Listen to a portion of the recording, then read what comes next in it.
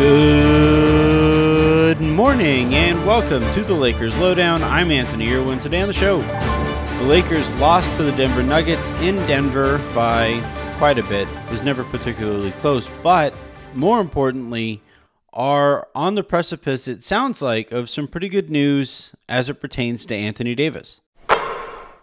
We'll start with the game really quickly. Again, the final score here, or I guess I didn't say it in the opening this time. The final score in Denver, 122 Denver, 109 Lakers, and it was not that competitive. The Lakers kind of hung around, but it was clear that Denver was willing to do just the absolute bare minimum of work that it took to win. I believe the final the final line on the game was 13 points. The Lakers wound up losing by 13 points. So bettors, nobody really walked away from that one feeling all that great. But Denver, like, essentially the way that it looked was Denver just kind of sleepwalked, and then, you know, the Lakers would go on a bit of a run, and that would get Denver to kind of wake up. And as soon as they went from the, you know, less energy than is necessary to start pulling away to just slightly more energy that is needed to pull away, Denver pulled away. So the Lakers, you know, they go into Denver, they play without LeBron, still without Anthony Davis, still without Austin Reeves and Lonnie Walker. Troy Brown was also a late scratch on this one. So, yeah, game went about as you would expect. But I think one point that Raj made and Donnie made on the post-game Spaces show coming off of the game last night, which you can check out on the feed just behind this show. But one point that those guys made in reaction to this game is, look, the Lakers were clearly punting this one.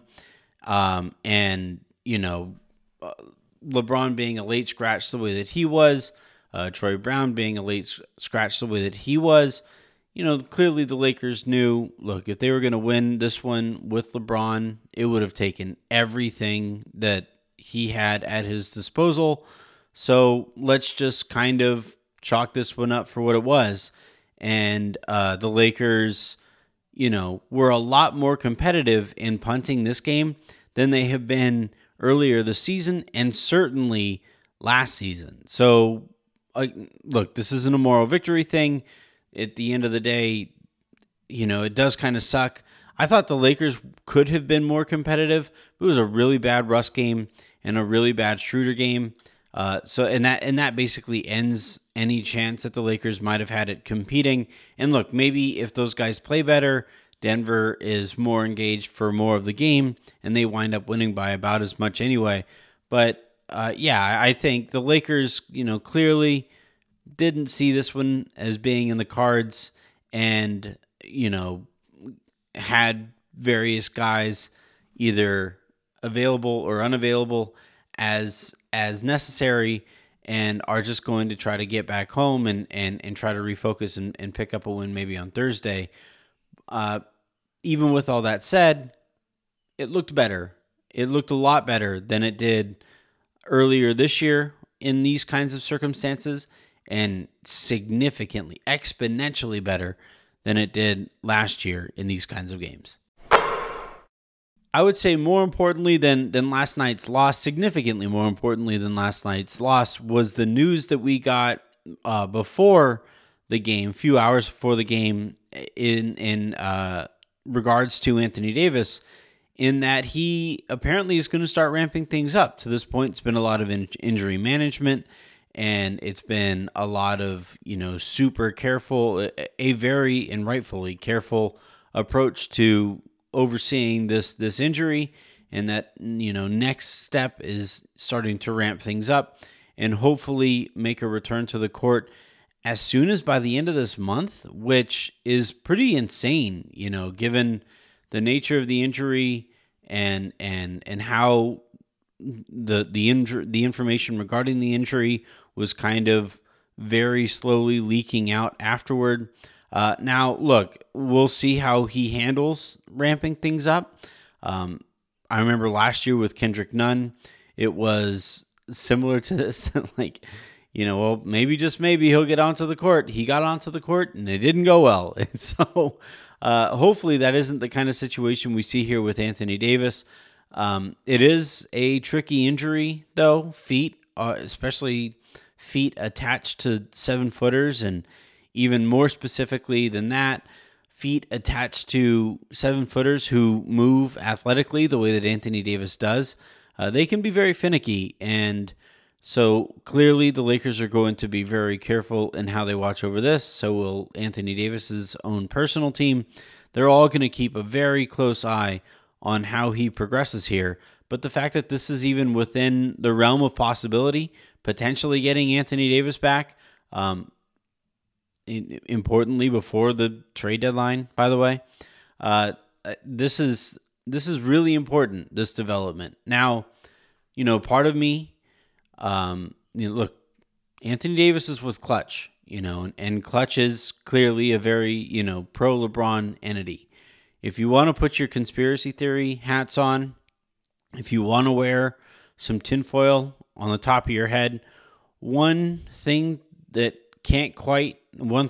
I can't quite get out of my head here is, his approach to this injury, like him potentially coming back right before the trade deadline, as the Lakers are still only, I believe, a game out of the play-in game and only a couple games out of the playoffs as they are, the 6th seed.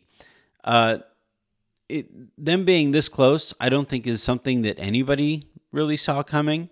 And I kind of sort of wonder, and this is just my own kind of thinking out loud here, but I do kind of wonder if Anthony Davis, it being floated out that Anthony Davis might try coming back, might be able to come back only a couple weeks or so before the trade deadline. If that is, some unintended or maybe intended, I don't care. Maybe it is some kind of pressure again being applied to the front office that, like, hey, LeBron kept this team afloat. Anthony Davis is going to do whatever he can to get back onto the court. When are you guys going to, you guys being Rob Pelinka and the front office, when are you guys going to push your chips into the middle of the table here and meet those guys halfway? Just something that kind of crossed my mind and keeps crossing my mind given the timing of all of this. It's something to keep an eye on. But significantly more importantly, obviously, than any of my own kind of weird ideas on this front is that maybe, just maybe, we'll see Anthony Davis play again this year. And that would be really great given how amazing he was right before the injury. All right, that's going to do it here for this episode of the Lakers Lowdown podcast. A lot of content over the last couple days. Obviously, Can You Dig It on Sunday, as they made the case for why the Lakers should make a trade. Yesterday on my show, I spoke to Howard Beck of Sports Illustrated and got into some of the kind of league-wide reaction to how the Lakers have handled this and some of the long-term ramifications if the Lakers just choose to ride this thing out without committing some of their long-term prospects to competing in the short term. And then, again, like I said a second ago, Raj and Donnie recap last night's game for some crazy reason, given the roster that the Lakers went into last night's game with. And then here in a little while, the Taco Tuesday guys are going to be recording a little bit later today. So until then, and until I talk to you guys next, I'm Anthony Irwin saying have a good one.